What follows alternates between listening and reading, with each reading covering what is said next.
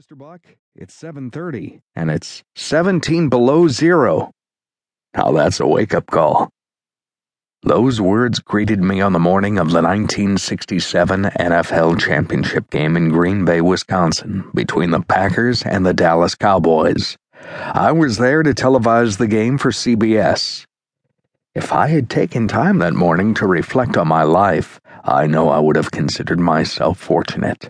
I was already a successful sports announcer working for the St. Louis Cardinals, in addition to broadcasting professional football. That day, I was about to take part in one of the most historic football games ever played, the Ice Bowl.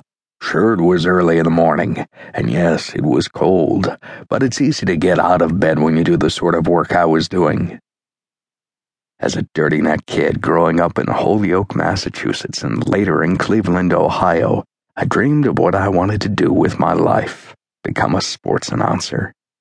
By the 1960s, those dreams had come true, and even better times were ahead.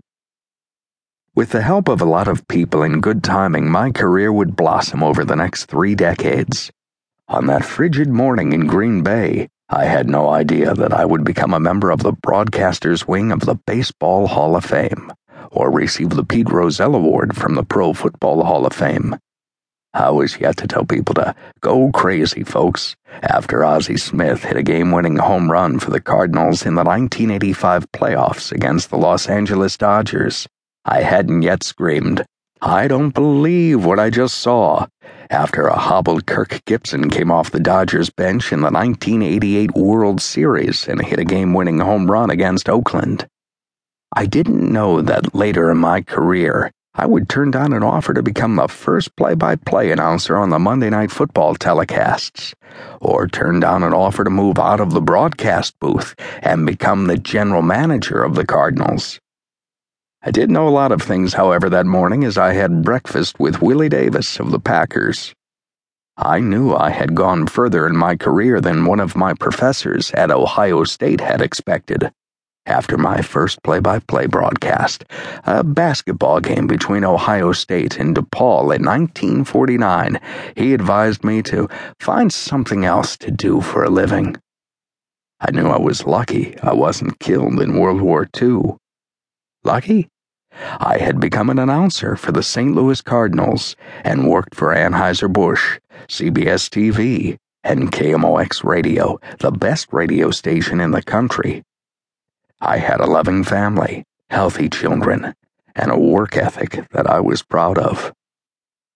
During an airplane trip in 1976, I reflected on all the good things that had happened in my life. I jotted down these words. I don't know exactly what it is. It's almost always been that way, no matter where I am or who is there. I know exactly what to say. But there are times I draw blank and take on a certain air, disinterested or ill-equipped. I find I just don't care. When I feel good, elevated, just right, and those around me don't, I should adjust, be as they are. I'd like to, but I won't. After all my years, I've concluded that those about me could be included, know my thoughts, my mood, my feelings.